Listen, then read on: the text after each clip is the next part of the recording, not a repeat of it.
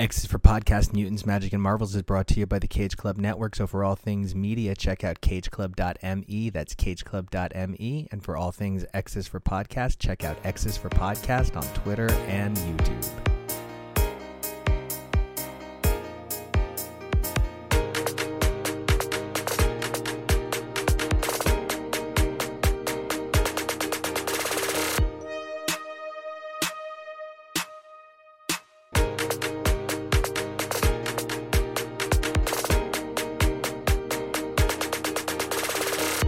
Hey everybody, welcome back to X is for Podcast, your premier comic podcast for modern Marvels, chronoskimming classics, interviews, and more. I'm Nico, and you can check me out on Twitter and Instagram at NicoAction, that's NicoAction, and you can check the show out at xisforpodcast.com and X is for Podcast on Twitter. Later on this episode, you're going to hear more of the amazing covers that you come to X is for Podcast for, but we're going to kick things off with a once-in-a-lifetime interview.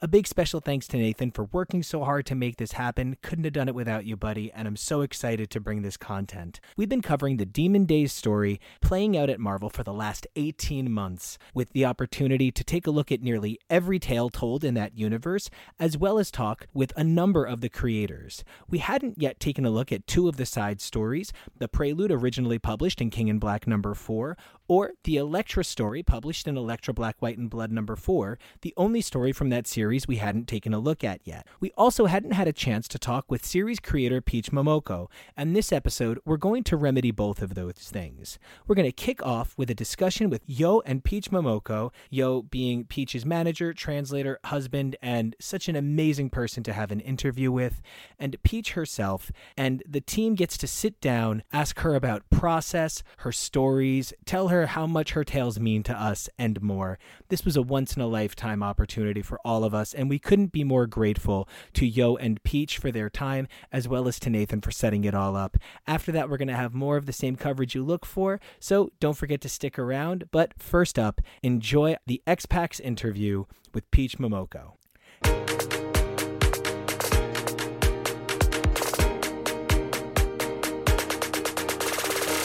Hey everybody, welcome to an extra special segment of X is for Podcast where we have some amazingly special guests with us. But first introduce the cast that's with us. I'm Nathan, and you can find me online at Twitter at Dazzler AOA. That's like Dazzler in the Age of Apocalypse. Hey everybody, I'm Nico, and you guys can find me on Twitter and Instagram at NicoAction. That's NicoAction. Hello, it's me, Steve, and you can find me on Twitter at HowdyDuda. That's HOWDYDUDA. And I'm Jonah. You can follow me over on Twitter and Instagram at Peak Jonah. That's PEAK. And with us, we have some special guests. So my name is Yo.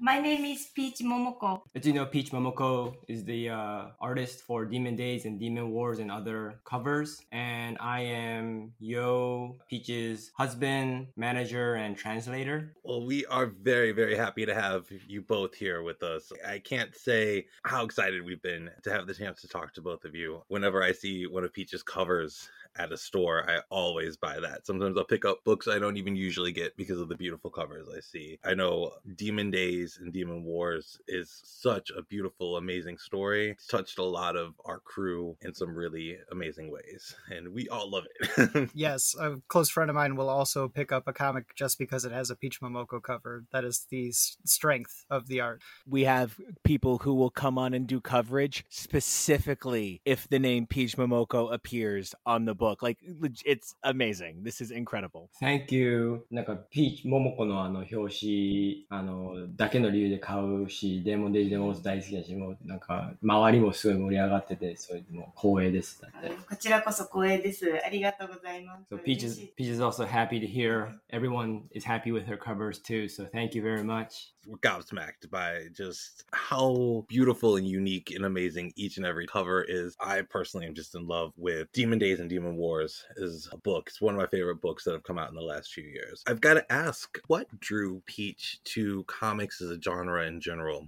Were there any particular books that she grew up reading? And did she have a favorite comic series? Just so everyone knows, we already received some of the questionnaires from Nathan. So I will be answering pretty much for Peach. just so we don't have a translating, bouncing back and forth to take up too much space of your podcast time. So that's why I'll be answering, not Peach. But this is Peach's words with my voice. So Peach went into the comic genre not really because she has always been into mangas or comics. She's always been really fascinated by art in general. And when she was little, she grew up with mostly watching anime instead of reading. And she just loved those visuals of anime that led to her drawing, that just kind of led to her going to school for character design. She really just wanted to be a part of this anime or video game, the moving part, the artwork that moves. But eventually she kind of went into the comic world. She really didn't have a specific thing that drew her into comics. I'm glad that she got drawn into it, because I think her work and her vision on it, especially from coming outside of, like a specific love for comics, really has elevated the genre. Thank you. I wanted to ask, a lot of artists have, different processes for getting in the mood with mood boards or looking at different pictures to get a vibe going. But I wanted to ask, what is Peach's process to get in the mood to create?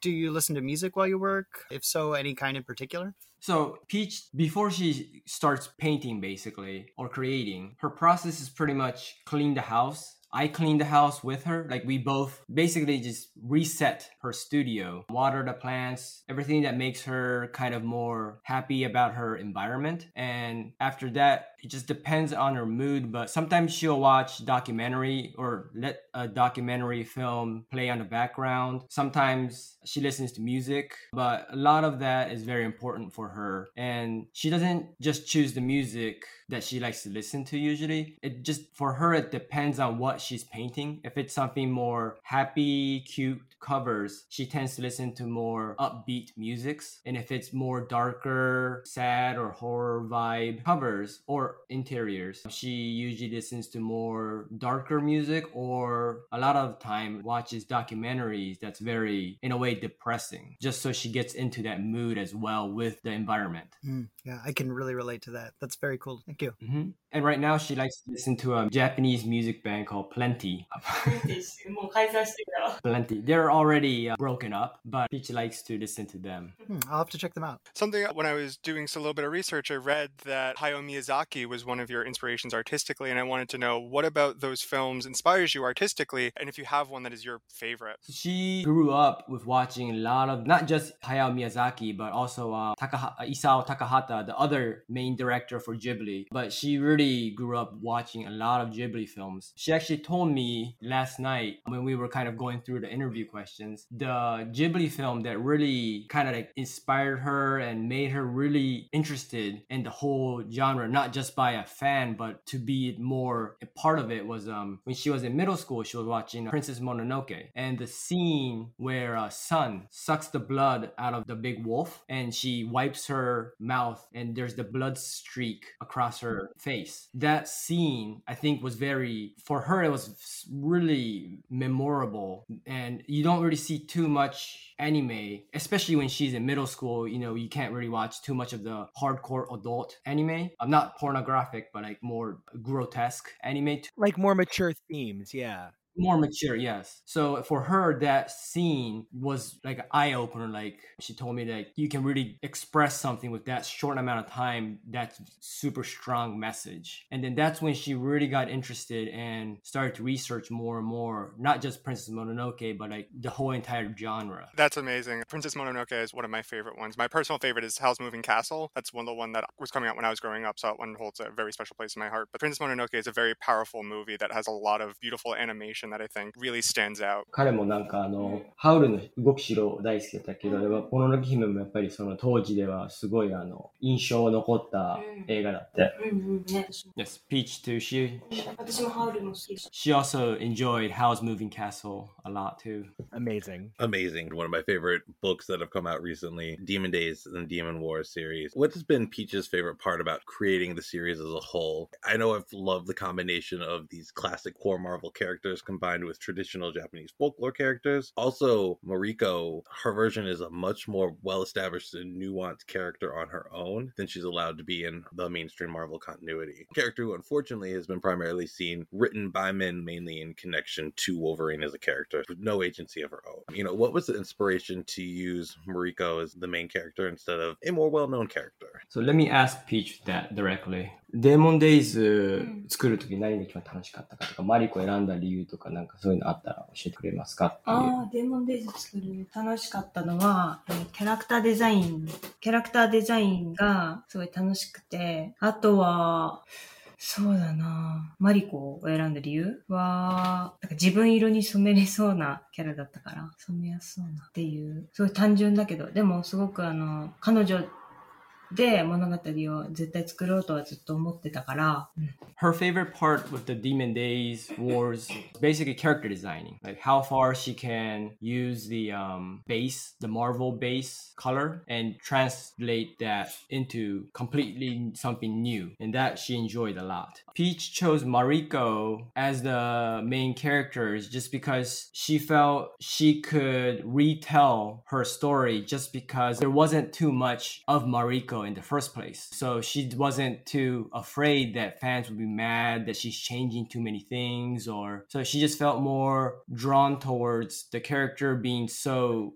untold that she can just do her own part of the story making. I love that. And I love her choice of Wolverine Logan being the dog. That was amazing to like use that character in that way. I love that. ローガンを犬にしたの大好きだって。ありがとう。なんか、ありがとう。私名前も気に入ってて、ローガンって漢字で。ローガンってうまいことやったなとか、いつも思う。名前とキャラクターのチョイス。So Peach says, thank you. Most people probably don't know it, but she also likes the name Logan. Not because of Logan, the real Logan name, but if you in I think the big TPB book, it has and the character design part, you might see it. Logan, she made up a name with the kanji, the Japanese Chinese letters. Logan is Lo is wolf and Gan is like circle. And a lot of time in Japan, you have a lot of the something circle as names. So it's like wolf circle, so Lo Gan. So it actually has a Japanese name that just pronounces exactly the same as Logan with the meaning of a wolf. あとなんか、狼にすることによって、ローガンとマリコの人間関係って結構昔から恋愛で書かれてるから、でも狼にすることによって、なんか煩わしいなんか人間関係がなんか排除されるんで、すごい物語的にすごい進みやすいっていうか、そういうの関係なく物語を書けるから、動物にしたのはすごい良かったと思ってる。And also the reason why Peach chose Logan as a wolf or a dog, when she was researching, like you said, Mariko is primarily connected to Wolverine as his wife, I believe, or something to do with a relationship with him. And she chose to make it into a animal is because the tie between a couple is too much. Just the story becomes more in that direction. And with doing an animal, it makes Mariko stand alone, that she can kind of go on her way and make just Peach feels it's easier and has a more adventurous kind of storytelling if it's a animal companion with a character. She didn't want to break Mariko and Logan's relationship, not as a love relationship, but like a partner relationship, but just a completely different, not a male and female relationship, but a companion pet, or not a pet, but guardian animal and her. I like that representation of that relationship, because then it's still somebody who's important, because those are important relationships, but it's not, like you said, the overpowering like love story. Yeah, Logan already takes up too much space in most Mariko stories. It's nice to have him sidelined like being a dog. 普段はローガンはいつもメインになっちゃうがちだから、すごく好きだった犬になってちょっと横にポンってなる。マスコット的な。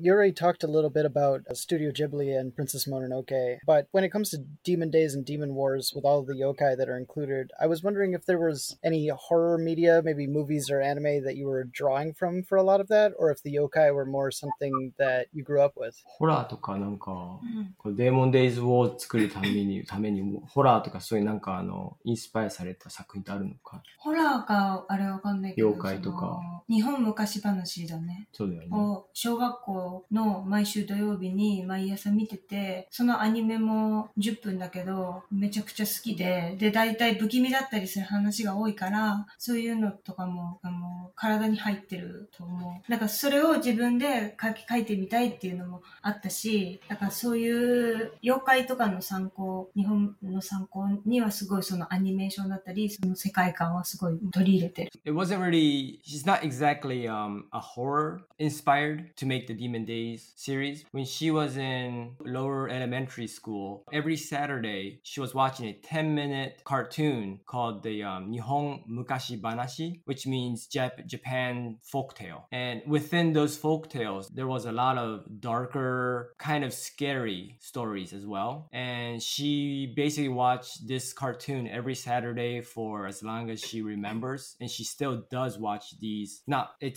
new ones because I don't know if they make them anymore. She still sometimes watches them, and she just says it's just in her blood, and she just loves these folk tales that tells not just a story, but also like how to live a life or why this is happening in this area. Like everything has a reason. Especially in Japan, it's a very spiritual country, so everything kind of has a reason. And she just loves that storytelling. She's always been wanting to do a little Japanese folktale story, and Marvel was just a kind of a interesting, perfect fit that just kind of worked. Yeah, I'm very grateful that it does work because it's turned into something really magical that builds its own little corner of the Marvel universe to hang out in on its own. And it's a really special thing. Thank you. And I love how many special little parts have come together to make this incredible Peach Momoko verse. Like, I loved the Elektra story. That meant so much to me as a huge Elektra fan. And it makes me realize that before Demon Days, almost all of the representation of Japanese legend and folklore came from American creators who were just inspired by things they'd read. And I really wanted to know what it was like working with a character like Elektra, who has had so many American creator influences on the Japanese folklore. エレクトラの話。いや、どう思うか、エレクトラのこと。すごい綺麗。なびく感じがすごい好きだった、ずっと。なんか絵になるフォルムっていうか。アメリカ人が作ったとかってあんまりいや、全然そんな気にしてないよね。気にしてない。てか知らなかった。Peach really actually just visually liked Elektra a lot from start before she even knew who Elektra was. She loves Elektra's like, I don't know what they're called, strings or fabrics that just kind of can be navigated in the wind. Just very flowy kind of character. Yeah. Very simple. And Peach always loves characters with luscious big hair. For her, it's more, she can play around with it more. But she's always been drawn towards the character design. She didn't even know it was a Japanese or Asian related character at all. She didn't know it was mainly created by American creators. For her, like in comics, mangas, animes, she doesn't really care about who makes them. As long as it looks great, story's fun, everything's fun, then she's happy. And she will be interested in watching it or reading it or drawing it. She didn't really think anything about American creators creating Japanese influenced character is anything. So that's such an amazing pureness of working with the character, and that's such an incredible perspective. Thank you. Well, she just enjoys, for the Demon Days Elektra story, she enjoyed redesigning it into her world and into a, I guess, as you saw, the book, a very Japanese black and white samurai inspired film. So, I mean, she just likes to take part of it and tell it in her eyes. For her, any country doesn't matter. It's just she's happy to be joined in the family. Amazing. Yeah, something that's really coming across in this interview, but also in Peach's work in the United States, is just like what a pure visual stylist you are, Peach. Something that I think about a lot with that is a lot of the comic covers that you create convey to me a sense of like wonder, of something like magical in the mundane. And I was wondering if, like, is there an expression that you try to get across most often with your covers? Is there some kind of emotional weight that to you is emblematic of the characters you work with, or does that depend on what character you're working with? So emotions and whatnot, Peach does have a small theme she works on. It does definitely depend on the character or the story sometimes, but a lot of her main themes that she works with is the young adolescent kids, almost like they don't know where they belong or they're looking for where they belong. It's just that she's always interested and always loves these stories where these kids, these characters aren't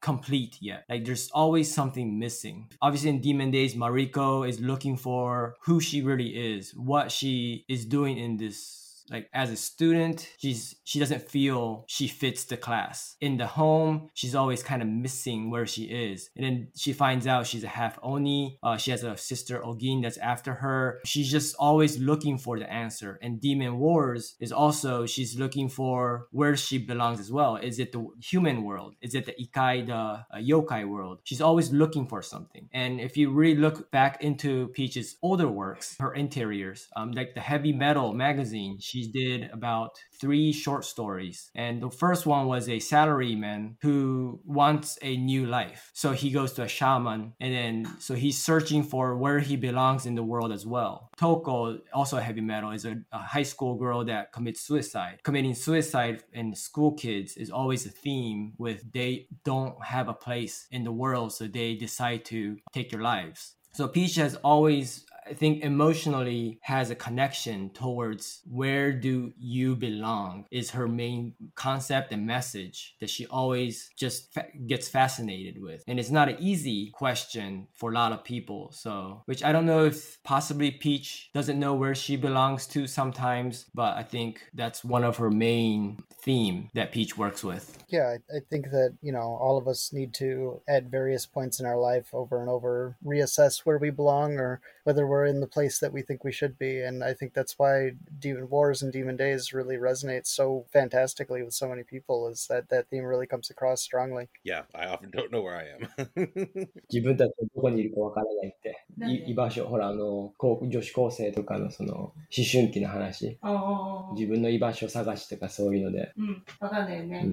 Something I wanted to know, because looking into the different kind of places that Peach's art has been showcased, I saw that there were like a bunch of different art galleries and magazines, and I wanted to know what the similarities and differences were for creating art for art shows, galleries, magazines versus creating it for comic books. For Peach, she said there really isn't too much of a difference. The only difference for Peach is if it's an art gallery and if it's a solo show, that there's no theme, or she picks her own theme. So she has no, I guess, creative, I wouldn't say censorship, but I guess a slight censoring comic books or magazines. She has to think about the readers a bit, so she can't go too far into being too gory, or unless it's for a gore magazine or whatnot. For Marvel, obviously, we can't go too gory. And art shows, she has to still curate for who's coming to see it or what type of gallery it is. So there's a little bit of that, but for the most part, art galleries, if it's a solo show, she can really just go all out, more expressive. But creativity wise, she says it's about the same weight. But she also, especially with the comic books, art galleries, magazines, and interior, one of her favorite artists, his name is Atsushi Kaneko. He, in an interview, he was saying that he's a comic book manga artist, but every page he's careful that you can cut the panel or cut the page and still frame it. So it's almost like each page of a comic book shouldn't be a filler or shouldn't be something that just is for reading. In an interview, he said like that had to be art. Like each page has to be beautiful. So she takes his words and puts it into her own, I guess, professional standard as well. So she's very careful about when she paints comic book pages, that it's not just a reading material, but fans could cut and paste panels, pages, and frame it and still look like a piece of art. そう。彼はイラストレーターとしてもなんかまとまりのある絵を描く方だから、多分そういう発想がね、コミックでもそういう発想が生まれるんだと思う。それすごいいい向き合い方だなと思って、私もイラストレーターでやってるから、コミック描くときも、そういう意識で描いてる。Atsushi Kaneko, he is very careful on placement of every page, every panel, just so it has this flow of not just reading, but like visually stunning. So Peach is always thinking that way, and it's easier for her to face it in that way because she doesn't believe she's a writer. She's more of an artist or illustrator. So telling a story visually is easier for Peach. So it made sense for her to go in that direction. So that's why, going back to your question, so galleries or magazines or comic books, it's at the end for her, it's the same weight of how similar creating the art is. When you mentioned that, maybe she doesn't think of herself as much of a storyteller, what is the collaborative relationship between the whole team that puts together the Demon Days, Demon Wars book? Is Peach driving the story as much, or is it Peach and Zach both kind of driving the story along? So for the Demon Days and Demon Wars, mainly or the core, Peach does all the story. She basically navigates the entire story by herself, and Lindsay and Zach, especially Zach, helps put on the extra spices, extra meat onto the story to make it more interesting sometimes, or give it more that extra Marvel feel. Because a lot of Peach's story, even though she tries to have it the comic book approach, I think because she's read more manga or watched more anime, that there's a lot of quiet scenes. There's a lot of pauses. And with Zach, he adds those quiet scenes with substance that doesn't necessarily break the atmosphere, the quiet feel, but still adds in enough text that makes it more reading material, as well as the readers aren't too lost of what's happening. So it is a very collaborative creation. So it's hard to say, but I would say Peach is the root of the story, and then Zach's co-scripting is kind of like the flowers that's blossoming. So it's a very interesting team effort, I would say.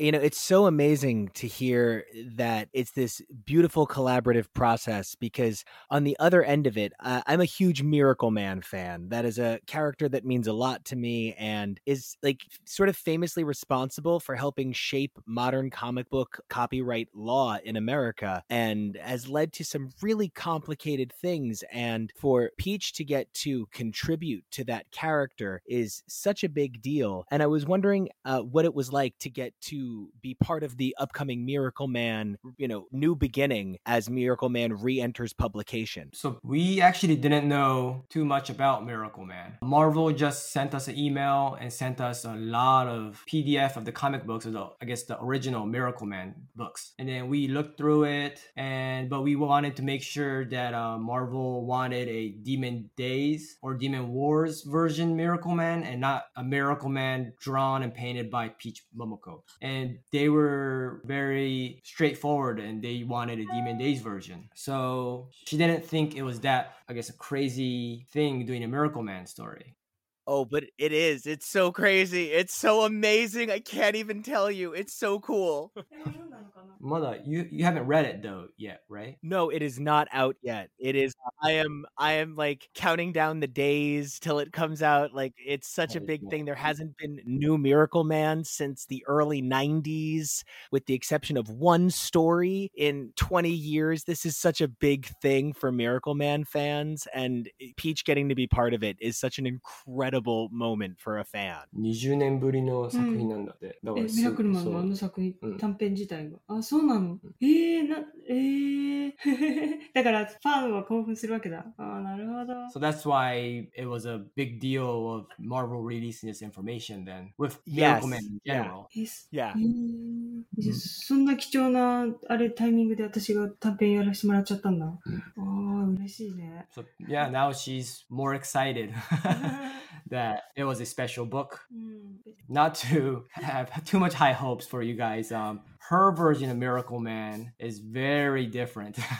みんながなんかどう思うかちょっと不安なところはあるけど。So she's a bit antsy, as well as a bit scared of how people will see it, just because now we know how important this event is with Miracle Man coming up. So because she really, really, really changed it.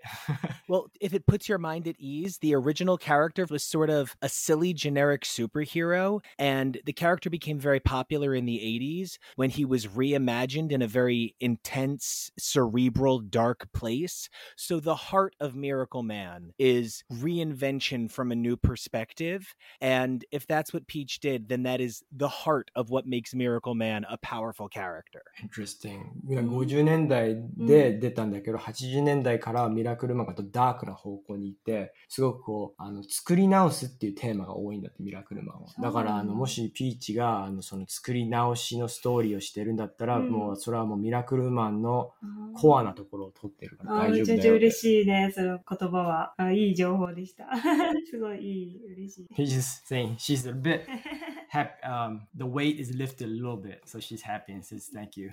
Oh, I'm so happy to have helped. If someone is a fan of Peach, either through her beautifully crafted covers or the amazing Momokoverse Demon Days, Demon War saga, what other things would y'all suggest of Peach's that other people dive into? If they already know Peach's covers, and if they already have read Demon Days, Demon Wars, and I assume if they maybe have picked up the heavy metal magazines, the thing that Peach said that the best place for people to dive into so they understand more of her world is possibly her website or her social media, the Instagram or Twitter, just because she posts her original works up there, non-published stuff. And you can really see her more sense of darker stuff. Sometimes it gets flagged because it's too direct, as well as some of her more emotional things. Like she has a theme of stars and ocean, which is one of her favorite themes and images of like stars, moons, and the ocean. Those pieces that randomly pops up, usually she posts maybe 1 or 2 a week, unless there's a bunch of new covers coming out.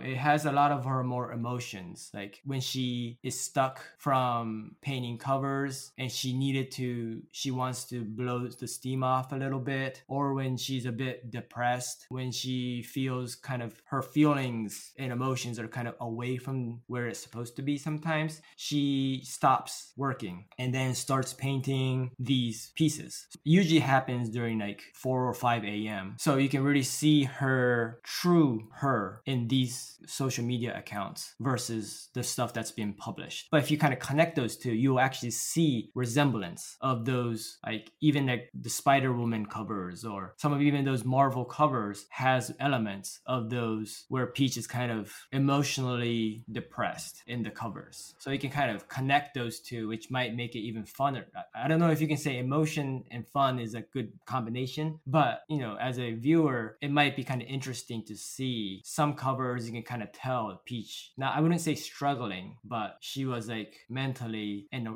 different place. I have a question just for my crew that I want to ask. Do you have a personal like favorite Peach variant cover? My personal favorite one is one that was recently of like Mystique and Destiny, and it was just so beautifully done. 彼、ミスティック・デスティニーの表紙好きなんだって。あ、そうなの？私も書くのすごい楽しい。なんか、関係性がめっちゃなんか、エモい感じが好き。She really loved painting those two together as well, just because of their relationship is so emotionally amazing. So she just loved painting those two.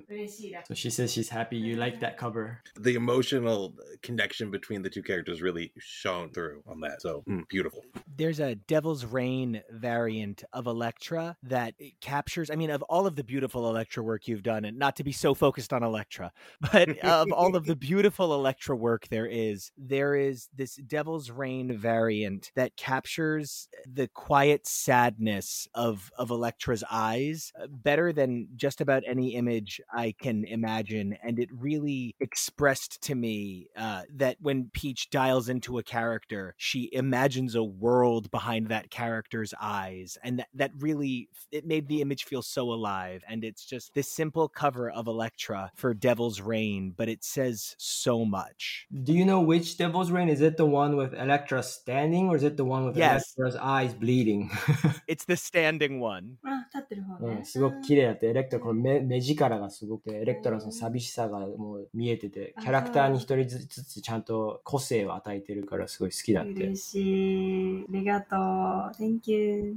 My favorite Peach cover of all time leaps immediately to mind, and it's just the one with Mystique in a fetal position on the ground and Destiny holding her head, looming over her with her big head. That image is always stuck in my head. It's so tender and so beautiful. 彼も同じミスティークとデスティニーのあれが好きな。ありがとうございます。Inferno #2, the Emma Frost cover, it's just so like hauntingly beautiful to me. Just like everything about it, I think just works so much for the characterization of Emma Frost, and I really just think it's such a beautiful like just piece of art. And the second one is a friend of mine recently gifted me the new Marvel tabletop RPG game, and it has the Scarlet Witch drawn by Peach. It just made me so happy seeing it because I was so surprised and I wasn't expecting it, and it was just a beautiful picture of Wanda, and like that added dice just make it that much cooler and like special to me. Thank you. Thank you. 嬉しいです。 She's happy to hear that too. なんか、恥ずかしくなるけどね、すごい次から次へと褒められて。She's not used to people directly telling which cover she likes, so she's a bit embarrassed right now. Oh no, I'm sorry. We love them all. Yeah, I mean, it's definitely crazy how many I could name off the top of my head, and we could go on like this forever, but we won't. ずっと話し続けれるって好きな話。 Thank でも you.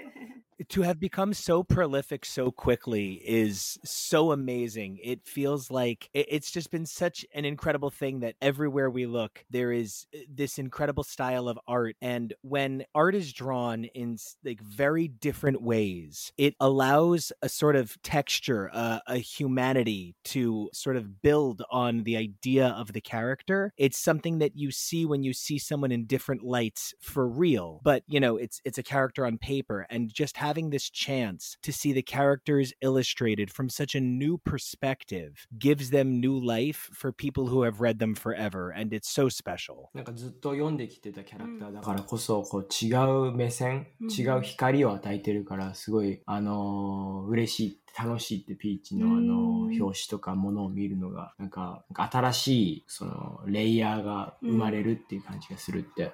嬉しい。なんかね、こうやって私の作品が、なんか認めてくれてる方がこうやっている声を聞くと、本当なんかやってよかったなーって思う。She's always happy to hear these voices of people that likes her style, especially since it's, like you said, like these characters have been around for ages. So she's happy to hear that she's able to bring a new, even if it's a small light, a new light. So it makes her feel more confident and more happy to keep doing what she's doing. I know you guys have New York Comic Con coming up. Is there anything you're really excited to do at either the event itself, or, you know, just like, are you excited to meet with the fans? Are there any cool panels coming up or anything like that? It's going to be our first show since COVID happened. So we haven't done international shows for about 3 years now. So she's very excited. She's very excited to just do the show and meet the fans. Everyone says that it's going to be a big line, and we have no clue how busy we're going to be. Of course, we want it to be busy, but we're also a bit scared if it's going to be busy or if it's not going to be busy. But she's just excited to be able to meet the fans, to share all the experience with everyone. But more, the show is the thing that she's very excited. She always enjoys the food. Any food that we can't get in Japan, she's always interested. Seeing all of our artist friends that we haven't seen for more than 3 years is also another excitement for Peach. But definitely just the whole convention vibe is going to be, that's really pumping her adrenaline right now. If y'all ever go to a Chicago one, I'll definitely be in line with my copy of one of my favorite covers. Whenever I go to a convention, I know it's an amazing experience to meet my favorite artists, the creators that we all look up to. And a lot of us as adults still keep the love for the genre, and we love seeing especially artists who come in and, you know, sort of maybe not turn the genre on its head, but, you know, help present a new way of looking at it. Thank you. Yeah, I mean, it looks like even Japan is starting to open up more and more with travels. In and out will be easier. So hopefully this year, our international show will just be New York Comic Con. But next year and the following year, hopefully we can kind of we obviously can't do too many just because of the time restraints. And traveling just takes up too much energy if you're flying like 14 hours. Hopefully we can start doing more shows, not just New York Comic Con, but like Chicago you're mentioning, I think is a C2E2. Yes. We also want to do Seattle or Portland, Oregon, just because Portland, Oregon, Peach lived there for 3 years with me. So we want to go back to Portland a little bit and do their show and just kind of walk around the city, but more, you know, just not just America, but like Europe, Canada, anywhere, South Africa. All those shows has started to contact us. Obviously, we haven't been able to just because of the travel restraints, because Japan just recently started to let people out easier. It's going to be much more easier to go into Japan now from October 11. So I think that will pretty much open up Japan entirely for in and out. So So hopefully next year or the following year, we can do at least 3 to 4 shows a year. But obviously, it depends how busy we are. Peach is just excited to go to other countries, other cities. And she's always, for signatures, she always does free signatures. We don't like to charge for signatures. The artist that does, that's great. But Peach, I think it's like a manga, Japanese artist mindset. But Peach always tells me that she will never charge for a signature. So she's just very excited to go to any shows and just sign as many books as possible. That's great news because I've got about 30 single issues to bring next year. I'm just kidding. I won't actually do that. No, you can. We just ask people 10 books per line, and then you just have to reline up or come the next day and get another 10 books. We just don't want someone bringing 100 or 200 books at once and making everyone wait 20, 30 minutes. I would not want to be rude or hold up the line or exploit your generosity at all, but thank you for letting me know. I fear the line where everybody can bring 100 books. This was just such an incredible honor. I am so grateful for this chance to get to communicate in a way that I feel like I normally wouldn't. This was a really eye-opening experience, and the chance to hear about process is really important to me as a fan and as a fellow creator, and this was really rewarding. Thank you both for this conversation. It was such an incredible way to experience something I love so much. すごくこのお時間ありがとうって、すごくいろんな話を聞けて、ピーチのプロセスも聞けて、すごく大事なお時間をいただいて。いや、こちらこそ大事な時間を私のために使ってくれて、こちらこそです。ありがとうございます。楽しかったです。So Peach is saying thank you for using your precious time for Peach and allowing us to be on your show. So thank you very much. なんかイベントとかでね、また会えることがあれば声かけてもらったらね、会いたいよね。So if any of you guys are at any shows that Peach is at, just please feel free to talk to us. I have professional badges for New York, so you guys just might see me at New York. ニューヨークで来るの、Yes, definitely. お会いできる楽しみにしてます。That's wonderful. If you're ever out Chicago way, I'll come up and say hi. Okay. Definitely same with me. いいね、シカゴのイベントも好き。She also she did C2E2 once, so she wants to go back again. Yes, we'd be delighted to have you.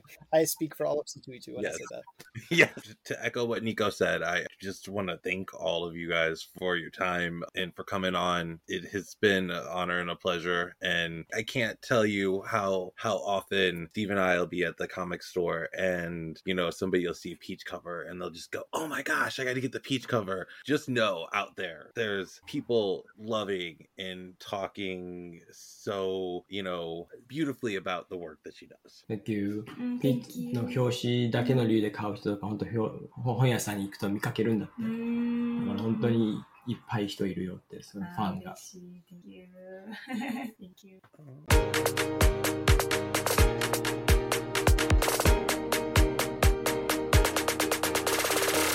Hey everybody, Nico here again, and what an unbelievable thing to be a part of. I can't even tell you how much it meant to me, and we hope you enjoyed just as much as we enjoyed making it. And one of the things that struck me over and over again as we were talking with Yo and Peach was how many of the things Peach is creating or interacting with that have for so long been a part of our fandom here on X's for Podcast. Now, of course, the show began 4 years ago, taking a look at 1970s X-Men comics and expanding from there to take a look at things like Defenders and Champions. But once the show jumped forward, we tried to stay with just the X line, but our love of all things Marvel sort of seeped in. But the seeds that are running around the Marvel universe right now and our coverage thereof have ties so far back and through so many episodes, and so much of it came up in that last interview. Now, of course, a 400 episode back library can be really overwhelming to take a look at, but in order to make it easier, if people were looking to find out more information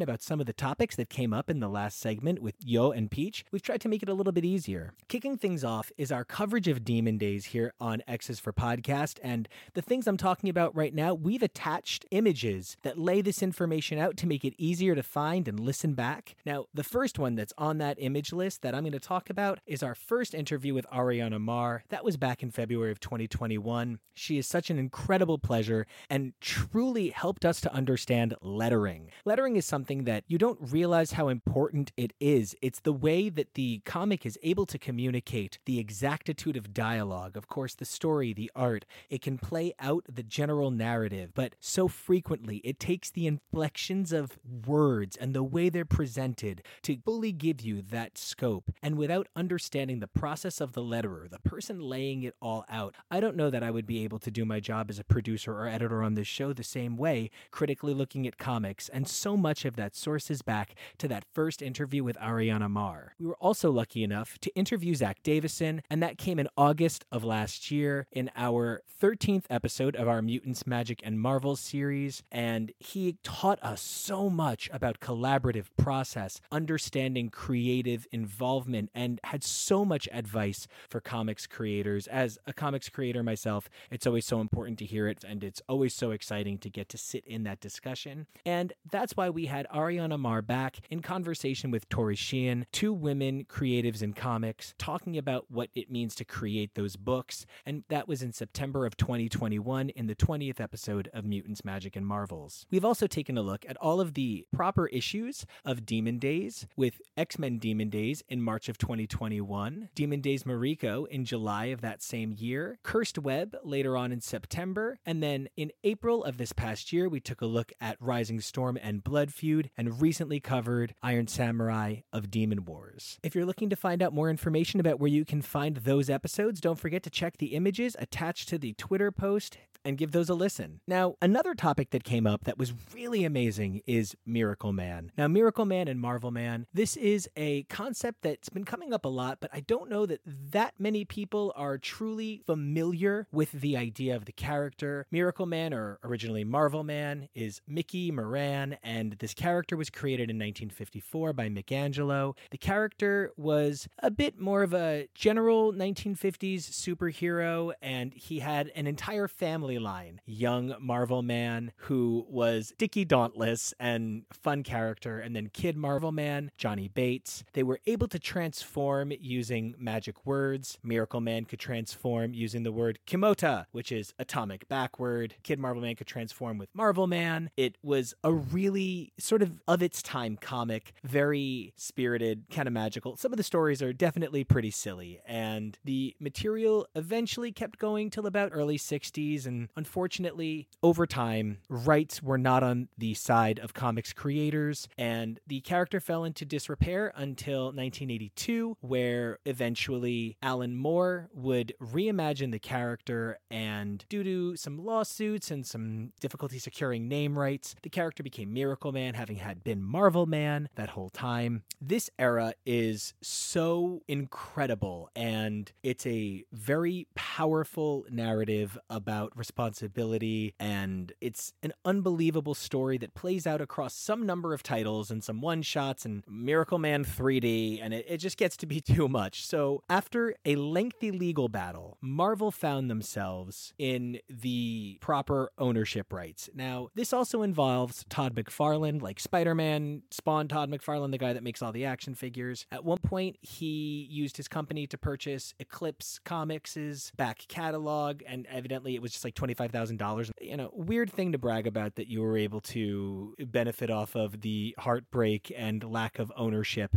of creative rights. But the only real problem with Todd McFarlane's claim of ownership is that multiple people had claim of ownership, and it became very messy. One of the difficult things is that Todd McFarlane began using the character in issues of Hellspawn, and, you know, then tried to get around it by changing the names of the characters just slightly from Miracle Man to Man of Miracles, and it gets really overwhelming. But ultimately, Neil Gaiman was so interested in securing the rights to Miracle Man and making sure that it all works out that he formed Marvels and Miracles, and the company worked very hard to get these characters back, including Angela, the character that now sits as Thor's sister. And one of the things that's really funny is Neil Gaiman wrote Marvel 1602 to fund Marvels and Miracles, and one of his dedications for it says, "To Todd for making it necessary." And it is ultimately found out that, all said and done, Mick Angelo still owned Marvel Man from back in 1954. And Marvel did the right thing and purchased the character from Mick Angelo, and there was a very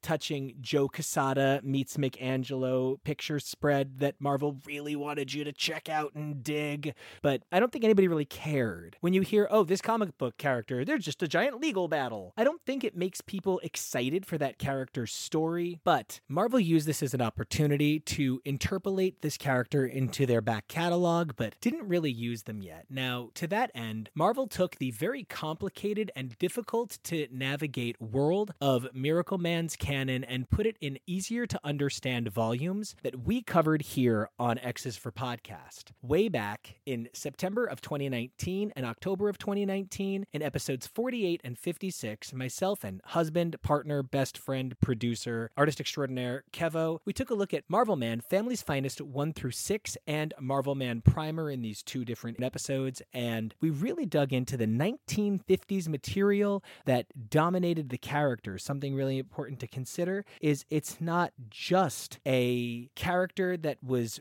redefined in the 1980s by Alan Moore. It was a character redefined in the 1980s by Alan Moore, made powerful by the existing material that supported it. Gargunza wouldn't be as terrifying a threat if the idea of Gargunza wasn't in our minds for Alan Moore to reference from these earliest stories. Silly, sure, dated, of course, but there's so much power behind them. We would then take a look at Marvel's representation of Miracle Man across 4 episodes. We took a look at Miracle Man 1 through 4 in January of 2020 in episode 85. We took a look at 5 through 10 of Marvel's Miracle Man in X's for Podcast 91 from February of 2020. In April of 2020, we took a look at the balance of the original issues, Miracle Man 11 through 16. But in that same month, in X's for Podcast 109, we took a look at the Miracle Man Annual, which featured work by Grant Morrison. And I don't fucking know what's more bizarre to me, a Grant Morrison comic at Marvel in the age of Joe Quesada, or a Miracle Man story coming out. But either way, holy shit, I'm pretty grateful, right? It also saw Pete Milligan, my precious Pete Milligan, who, I love beyond words, and a new page of Marvel Man from Neil Gaiman. I do that so often, Marvel Man, Miracle Man. I just kind of bounce back and forth between the names. So anytime that I get it slightly asynchronous, it's correct in the image. So anybody who's like, wait, but which, I promise it's right in the image because Kevo makes them and he does a good job, right? But Marvel 1000 had an incredible page by Neil Gaiman and Mark Buckingham, and I can't wait to see how that fits into the upcoming scope of things. Of course, Miracle Man by Neil Gaiman and Mark Buckingham 1 through 6 was released by Marvel before they had to stop publishing, and we took a look at that in May of 2020 in our 120th episode. After that, there really wasn't a whole lot of new Miracle Man for us to take a look at until Timeless released in December, January of 2021-2022. Now, this was a story by Jed MacKay, and on the last page, there was an unbelievable reveal of Miracle Man. I couldn't be more excited. We, of course, talked about it. That was in X's for Podcast 281 in January of 2022. We also had the opportunity to interview Jed MacKay several months earlier in April of 2021 in one of our Countdown to the Hellfire Gala episodes, and that was an incredible experience. And, while it doesn't have anything Miracle Man related, it definitely is a view into the mind of a writer who would ultimately go on to interact with the character. And speaking of writers who would go on to interact with the character, Peach Momoko is joined by some unbelievable talent on Miracle Man, including Scotty Young, who is a cover artist extraordinaire, much like herself. And we had the opportunity to speak with Scotty Young back in February of 2021 about a number of things, but things like Quest for Magic and Strange Academy. And that's definitely an interview you still want to check out, as well as our June 2021 interview with Mike Carey, who is a personal hero of mine, and I have cosplayed Felix Castor, so it was a pretty big, weepy deal for me.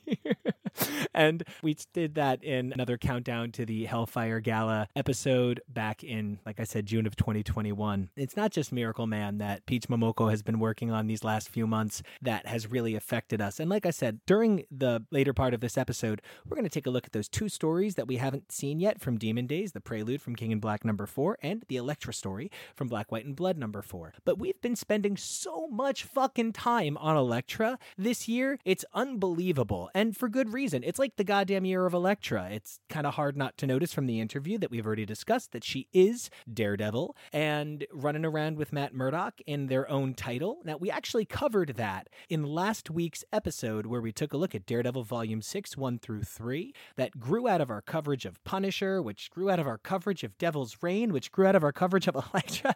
So jumping back, starting in January, we found ourselves taking a look at Devil's Reign X-Men, which intersected with Elektra's story directly, putting Emma Frost and Elektra on a collision course in their pasts. We did that in X's for Podcast 285, 303, and 311 from January and March of 2022. We also had occasion to take a look at 3 of the most important works surrounding Elektra. Elektra Lives Again, Daredevil the Man Without Fear 1 through 5, and Daredevil Woman Without Fear 1 through 3. That was myself and TK back in March of this past year, 2022, and it was in episode 304. It was a really deep dive into those characters, and it led us on a journey where we continued to look at every page of Elektra Black, White, and Blood. Now, granted, every page is this episode, but in episodes 301, 302, 310, 316, 321, and 339, we took a look at the first few issues of Elektra Black, White, and Blood, finishing it off back in June with most of 4, Powers You Can't Comprehend and Rendezvous, in episode 342. Of course, today, we are going to finish that off, but we've also taken a look at some special stories like the one from Devil's Reign back in June, and Elektra 100 alongside the Split story that was written by Ann Nocenti. It's a beautiful parallel piece telling an incredible tale between Elektra and Typhoid Mary. What an unbelievable opportunity to take a brilliant set of female characters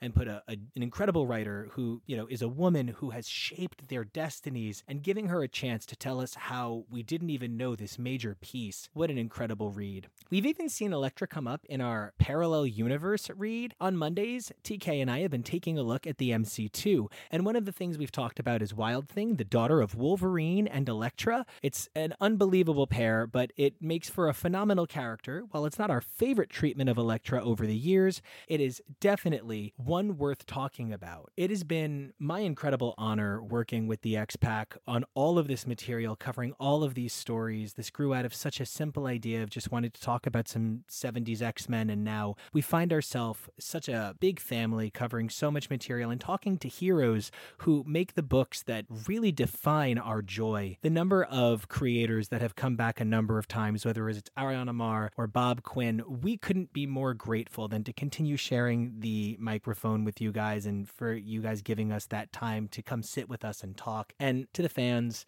we couldn't do this without retweets and good comments and good reviews and people DMing us and commenting on. It's just been amazing, and getting to share this all with you has meant the world, and we really hope you guys enjoy what we do and we get to make for you every week. Coming up is going to be that coverage of Elektra Assassin from Elektra Black, White, and Blood number 4 and the prelude to Demon Days from King in Black number 4. As always, you can find the show at xsforpodcast.com and xsforpodcast on Twitter. We make the show for you 3 times a week, Mondays covering the MC2, though we're somewhere in the Spider-Verse now. I don't even know what to say. We just got to keep following Mayday. She's in the Spider-Verse, so we're in the Spider-Verse. It's a thing. It's happening. It's cool. Just keep swinging. On Mondays and Wednesdays, we cover more of those classic Marvel titles that you love that are coming out right now, like X-Men, Daredevil, the Judgment Day crossover, Demon Days, and more. If you want to know more about me and my original work, you can check me out on Twitter and Instagram at Nico Action. That's NICOACTION. Or you can check out my comic at KidRiotComics.com and my work in the Young Men in Love anthology with some amazing talent. So, until next time, keep those mutant lights lit, those Krakoan gateways open. Enjoy this last segment. Remember, Miracle Man is still a-comin'. Like I said in January. Oh, this is getting old. Enjoy this last segment, right? And we'll see you.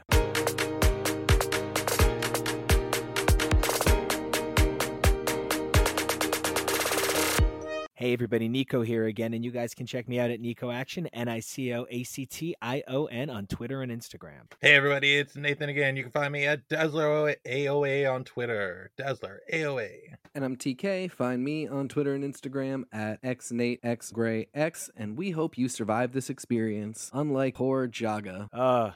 Heartbreak. Now, I am so excited to bring another level to this episode. And like I said in that introduction, this is going to be more of that classic content you have come to expect. And I have to be honest, here's what happened. I really thought we covered these things at some point, and I'm looking through the analogs and the annals of our history, and no, we have somehow managed to, in all of our coverage of Elektra and in all of our coverage of the Demon Days universes, not yet covered the single story that crosses the two universes together from Elektra Black, White, and Blood #4, which also makes it the only story from Elektra Black, White, and Blood we haven't covered yet.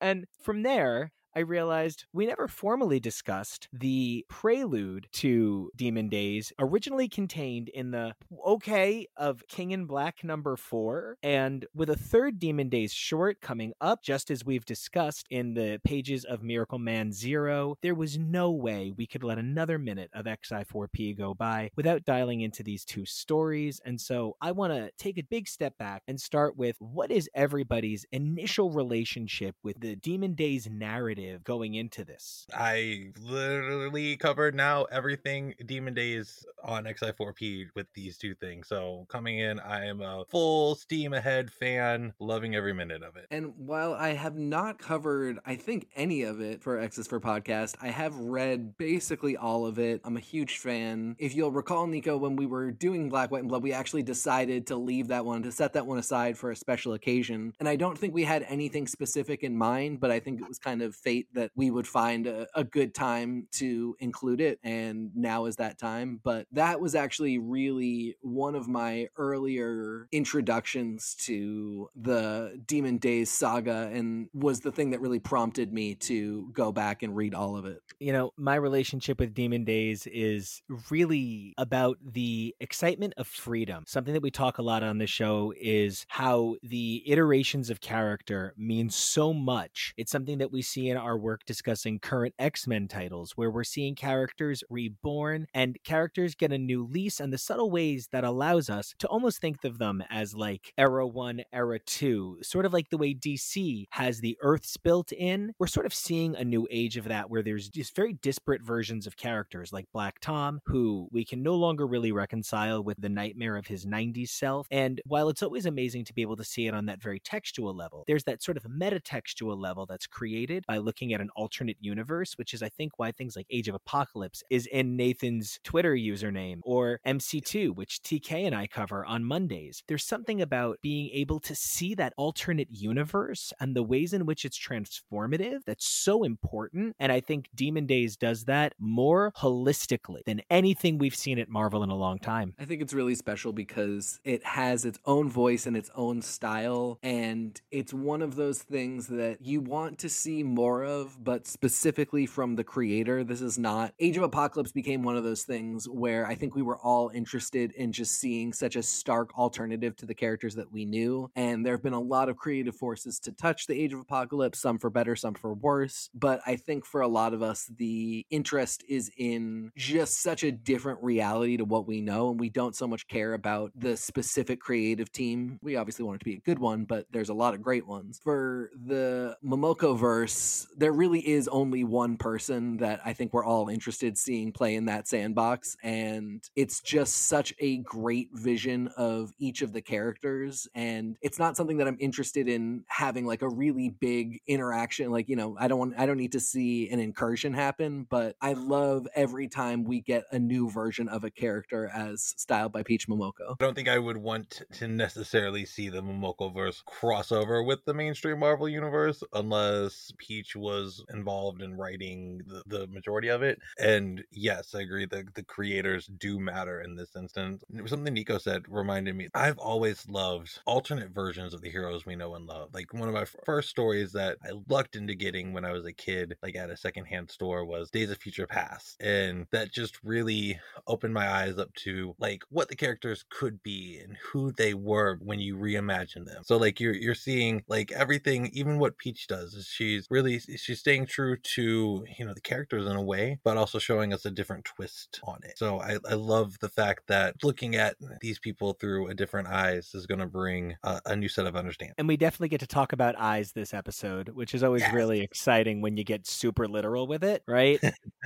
So I think that does bring me to one of the hallmarks of Demon Days, that is the exploration of female characters who have long been seconded to male protagonists. Now, we have Elektra and a unique take on Psylocke, which is a sort of hybridization of the two different identities that create the general cultural interpretation of the hybridized character of Betsy Braddock and Conan, where they were sort of Psylocke, sort of Revanche, sort of really confusing, sort of maybe not a great idea, but ultimately we have turned out all the better for it with two incredibly vibrant characters. And now this parallel third character. These women are so definitive in their strength. Elektra, the White Queen, ultimately we'll get Storm and Black Widow. There are so few men in this story. And yet first of all, if you told me this was going to be called like Super Marvel Bitch Glamazon Power Strikers, that would be the best book ever, and I would be here for it. But it doesn't present as such. It presents as this is a folk tale, but the inescapable draw of the magnetic power of these women is one of the things that makes this book really stand apart for me. And I know you're both such powerful fans of female characters, and I would love to get your guys' reaction to that Peach, Zach, Ariana, and Lindsay managed to tell these stories against conventional wisdom with a minority of men in the title. I mean, I think one of the things that is really interesting is that it's not just the female characters that are used, it's also the specific characters that are chosen. There's often a bent towards characters of color, characters that have relationships to Japanese culture or Asian culture kind of in a more broad sense, but under the pen of somebody who is able to write them in a way that feels a lot more authentic. Elektra is somebody who's often referred to as a ninja. She works for the Hand, who are ninja, but Elektra is a Greek woman, and her style is at one time like very Greek, like especially when you get into like Elektra with as much big brown hair as you can possibly put on screen in any given moment. But you know, the way she dresses, I think, is something that we have all culturally come to associate with a certain idea of Japanese culture. Same thing with Psylocke. In these stories, we get a reinterpretation of those characters from somebody that comes from those cultures in a way that makes them feel a lot more like intentional and lived in and loved. And I think that it puts the characters in a light that is a little more, I feel more comfortable enjoying them. And, you know, by the flip side, when you take a character like Emma Frost, that you can take elements of Emma Frost and put them in a, what is essentially, a Japanese folktale. I mean, I think we've seen a version of this in something like 1602 as well. Like, we all come from heritages in which there are stories that we can tell, that we can appropriate present day Marvel characters and do really interesting things with them. And so I think not just the cultural impact of the characters, but the fact that we do have a real focus on women in this makes it something that is unique and really special. And I love that you still get really fantastic versions of male characters too. Like in this case, Juggernaut. We've seen Logan as an actual wolf in this. Like, we get really recognizable, beautiful versions of these characters, but we do see a lot of the protagonist and the antagonist and the point of view characters being primarily women. And it's just really enjoyable and unique. I love how this universe has primarily shown us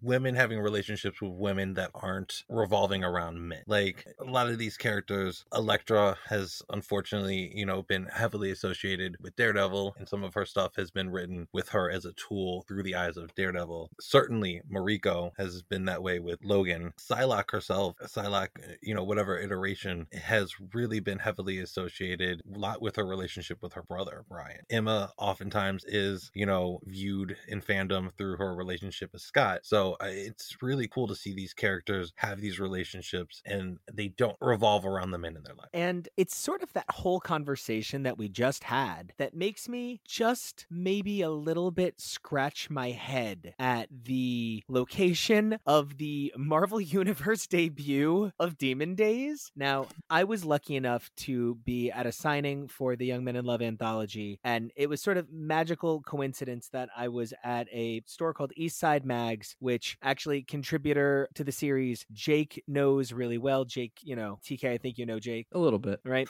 So I was at the store and somebody said, if I'm buying this from you and I want you to sign it, tell me what's the one thing you would tell me to buy off the shelf right now. And I was like, oh, Demon Days. And she was like, okay, great. I'll go buy it. And the store happened to have like all of the one shots, some printing of each of them. And she was like, this is so good. I need more. And I was like, you know what? I think there's only one other thing, the Elektra Black, White, and Blood story. And she was like, great, awesome. And she ordered a copy of the Marvel Treasury Edition. And I'm like, I sent that woman on her way into fandom armed with all of the truth that she'll ever fuck. It's in the King in Black book.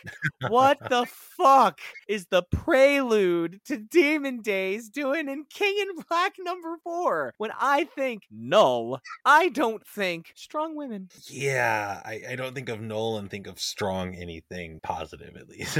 I mean, I really dipped out for King in Black. Like, I tend to be a slavish follower to crossovers, even when I don't necessarily care about what the other elements are in those crossovers, because inevitably there's the cover for this one is primarily the X-Men, despite this being like a more Spider-Man Venom symbiote crossover event. But this was one where I really dipped out. So it was very odd to get the message that we would be covering this story, and the place that I would have to go find it was in a King in Black main book. But, maybe that's a way to have drawn people like myself in who don't normally want to visit such a crossover event. There are worse ideas. As long as it gets eyes on the book, you know what I mean? Because it's not exactly hopefully like Marvel's going to publish something it doesn't believe in.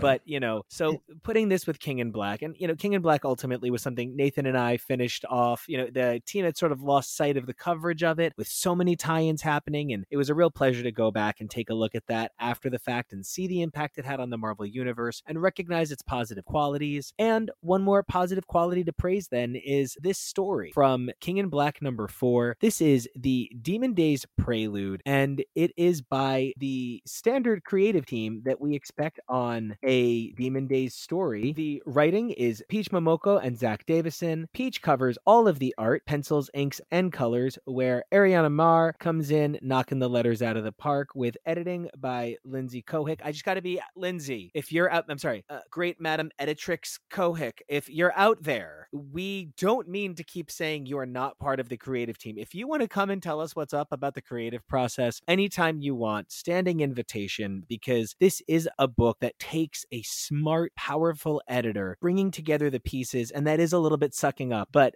please, by all means, this is a place where we really do care about the creative process. So it's always important to get those creative teams right and to include everyone. And this story sees the introduction of Logan, of Sai, of the Yuki Onna Snow Witch White Queen character. There's like a lot in this, and yet it does feel like a prelude. Had you guys read this prior to reading Demon Days like I had, or was this one you caught on the back end being like, oh, right, King in Black, that's where I look for my prelude to alternate universes designed by someone who hasn't traditionally worked on interiors at Marvel? Yeah, no, I mean, I had not read this ahead of time. I really thought I had covered everything from Demon Days, and exclusively because I was not paying attention to King in Black at the time, and so would not have caught a story there. And the way that I have gone about reading a lot of these Demon Days stories is just to,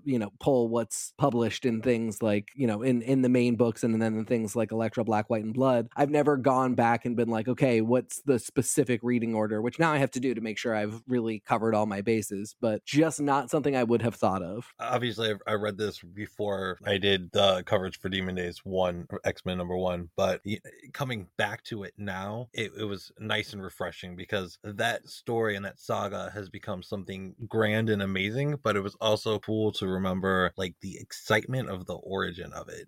I just remember sitting there and thinking, who are these? Is that Psylocke? And I'm like, oh my gosh, it's Wolverine, like Juggernaut, Emma Frost, almost like, and just to see how these characters were that, some don't reappear later. I can't stop thinking of how Logan is just Wolf Cub like now. Like I can't get that out of my mind. One of the things that this introduction does for me, and especially rereading it after the fact, is it gives me this could be any adventure that they face. And that's, I think, the magic of folklore and of folktale. There is a canosity to the Order of Demon Days, and it tells a very specific linear story. And for that reason, I'm so grateful for this opening salvo, the subtlety of these moments. There's power in the starkness of the color and the visual transition. There's a very clear balance to the work. And one of the things that really stands out is the lettering and the lettering placement. One of the delicate things that a page creates is a visual symmetry by creating defined breaks. The way the path worms down the top panel of the page and executes into what sort of pours into where Sai is sitting. We then have the symmetry of the lettering in the upper left and the lettering just to the right of it, allowing the bottom set of panels to tell a very visual animated story, especially with the color transitions and the use of white to create movement. I really felt like I was being swept into a watercolor world. It was very Mary Poppins being like, the kids are bored, Bert, what you gonna do? And Bert being like, I got sidewalk chalk. And I found myself really immersed in this world by color, such that on the second page, when the harshness of the red is introduced in Jaga, I am fascinated to think about how, oh, that's Juggernaut. Look at the red. It's a new idea. It's a new color. And the characters we're seeing are being represented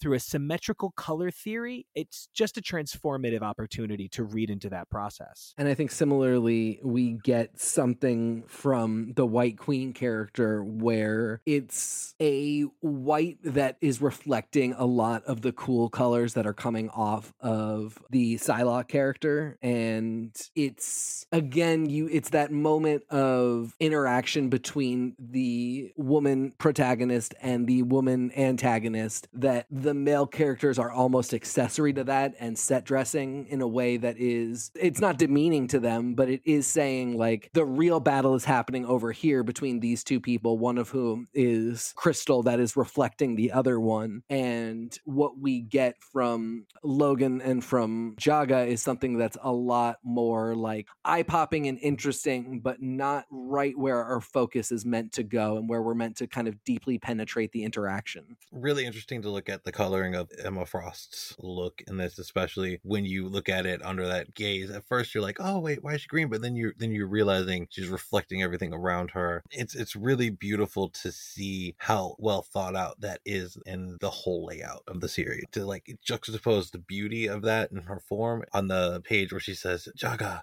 and you just see the blood splatter right in front of her. So like just like the horror mixed with the beauty. There's something special about that. And I was actually going to comment on the fact that the Emma Frost reflecting the colors and sort of a little bit of a thought on the fact that there are many cultures which see green and blue as aspects of the same color. And I very much do see Emma Frost as a character who can be shown in sheens of blue. And one of my favorite things is to point out that diamonds have facets and you can catch different colors in their different eyes. And I also took it as not just a reflection, which I love that read and it really helps add another layer. I also saw it as sort of the different facets of who she is, this complicated psychic weaving these elements, sort of in her own way, not that she's the direct copy of the character. It's just a tremendous thing that the creative team is able to execute, down to where further down the page from what you said, Nathan, the starkness of her Jaga, the we'll see, that transformative lettering where, Ariana Mar is such a master of subtlety and nuance. She is able to convey why that looks that way just by doing it. And then in subsequent issues, because we know that lettering has sort of a guide to it, it's a language, right? We know then that the consistency indicates that it's the same thing later on. It's a subtle, light way to introduce something in an earlier issue that transforms your reread later on. And I just think letters in a book like this, giving room for the art to be so big and the words to be so tight, it's a really eloquent technique that shows off by being less is more. Again, it's such a beautiful introduction to Demon Days X-Men because we do get to see a good introduction to the side character before she meets the Mirage character, before it transforms into the Mariko saga. Every stop that we've made kind of lets us see more into these characters, their heart, their intentions. So it was really fun to remember that this was our introduction to the Momoko verse in the first place. Fuck if I don't love that look of Sai in profile, staring into the beautiful colorscape on that final page. There's a sort of language of color that we're able to direct by showing depth, hue, value, and by mixing those colors here for the first time, instead of the very clear delineation of color in line, we're able to see a future, a transformative quality to the idea that it's all of those colors in the sky. And it also is so funny that Sai is the main character of the first Demon Days short story, when Electra is the main character of the one we're going to discuss next, Assassin, A Demon Days Tale by Peach Momoko. The reason this is so interesting is because if the whole world only knew how many actual Psylocke action figures were just repaints of an Electra and vice versa, I think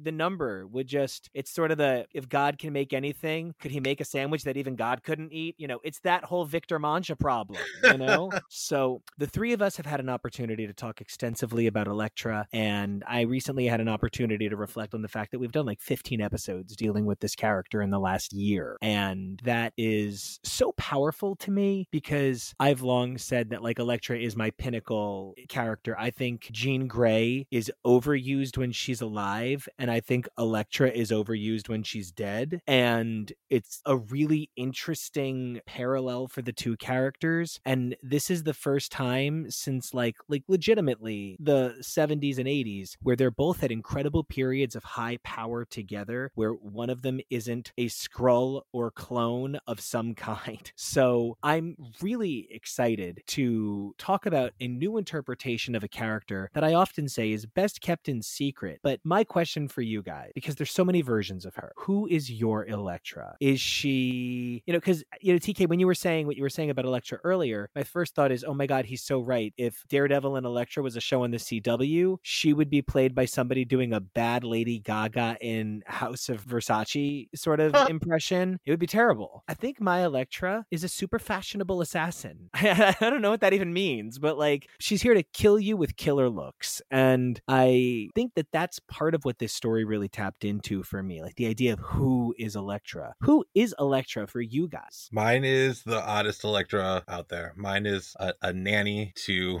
Alex Summers' kids.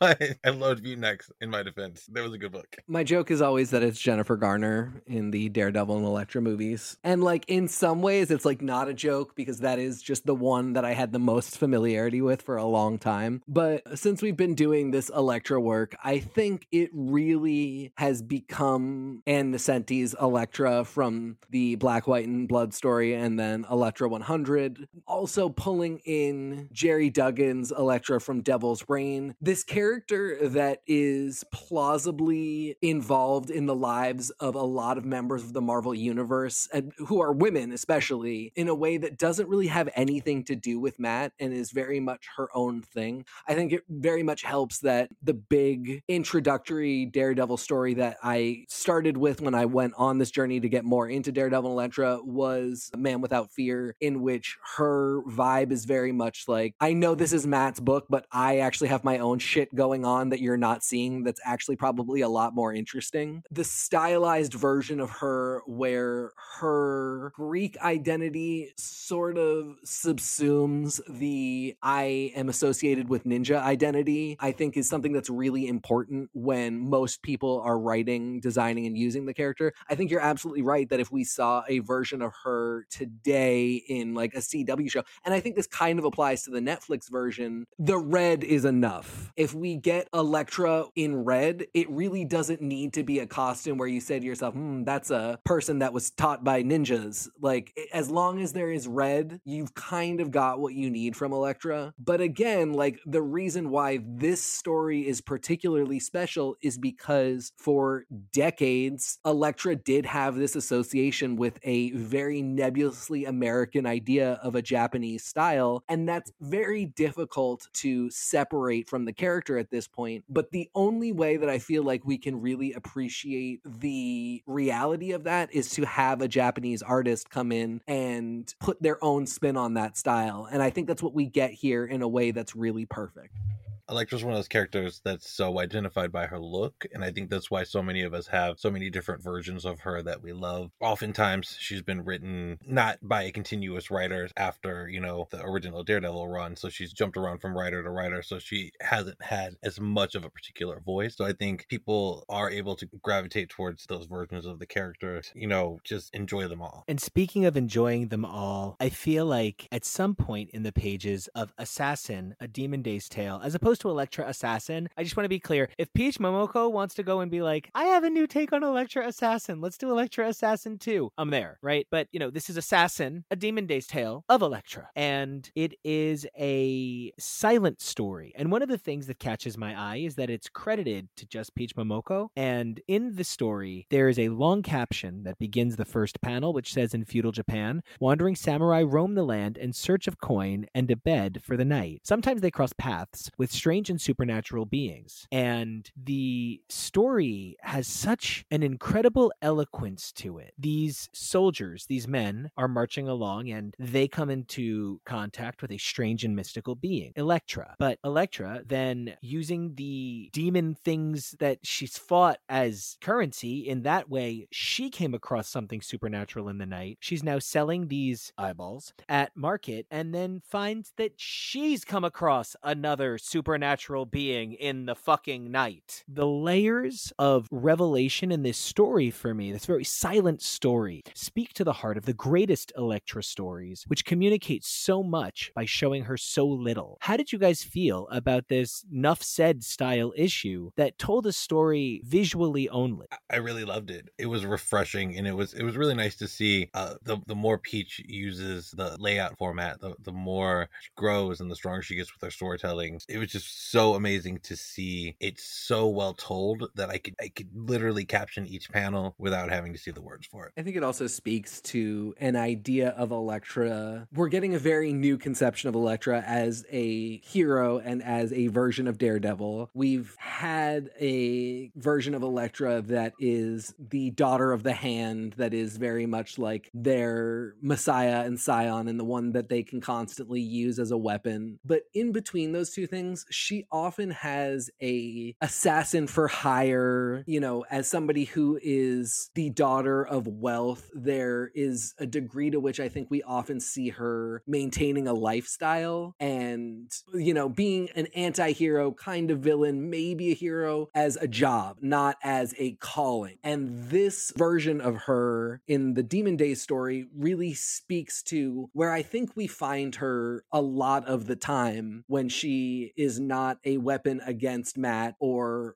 being, Matt's partner. For the most part, or other than that, it's that same thing where she's like, I actually have my own stuff going on, and it's like usually a job for me. Like I don't have the same attachment to this world that a lot of you do. And I think this is the Momokoverse version of that. But it really is, I think, a conception of the character that is pretty accurate to how we get her a majority of the time in the main Marvel universe. So that was the thing that was kind of exciting to me about it, was just like, oh, this is like pretty recognizably, like if we're talking about putting this in a Black, White, and Blood story, which like regardless of continuity is about what is at the core of Elektra, this pretty much taps into what is at the core of Elektra, just in a universe and in a story format that's kind of uniquely Peach Momoko, which is exactly what you would want from them. And I'm just sort of charmed by a major realization that this Elektra story conveys to me. There is a timelessness to Elektra that has an authenticity to it in the pages of the Marvel Universe. As long as somebody isn't,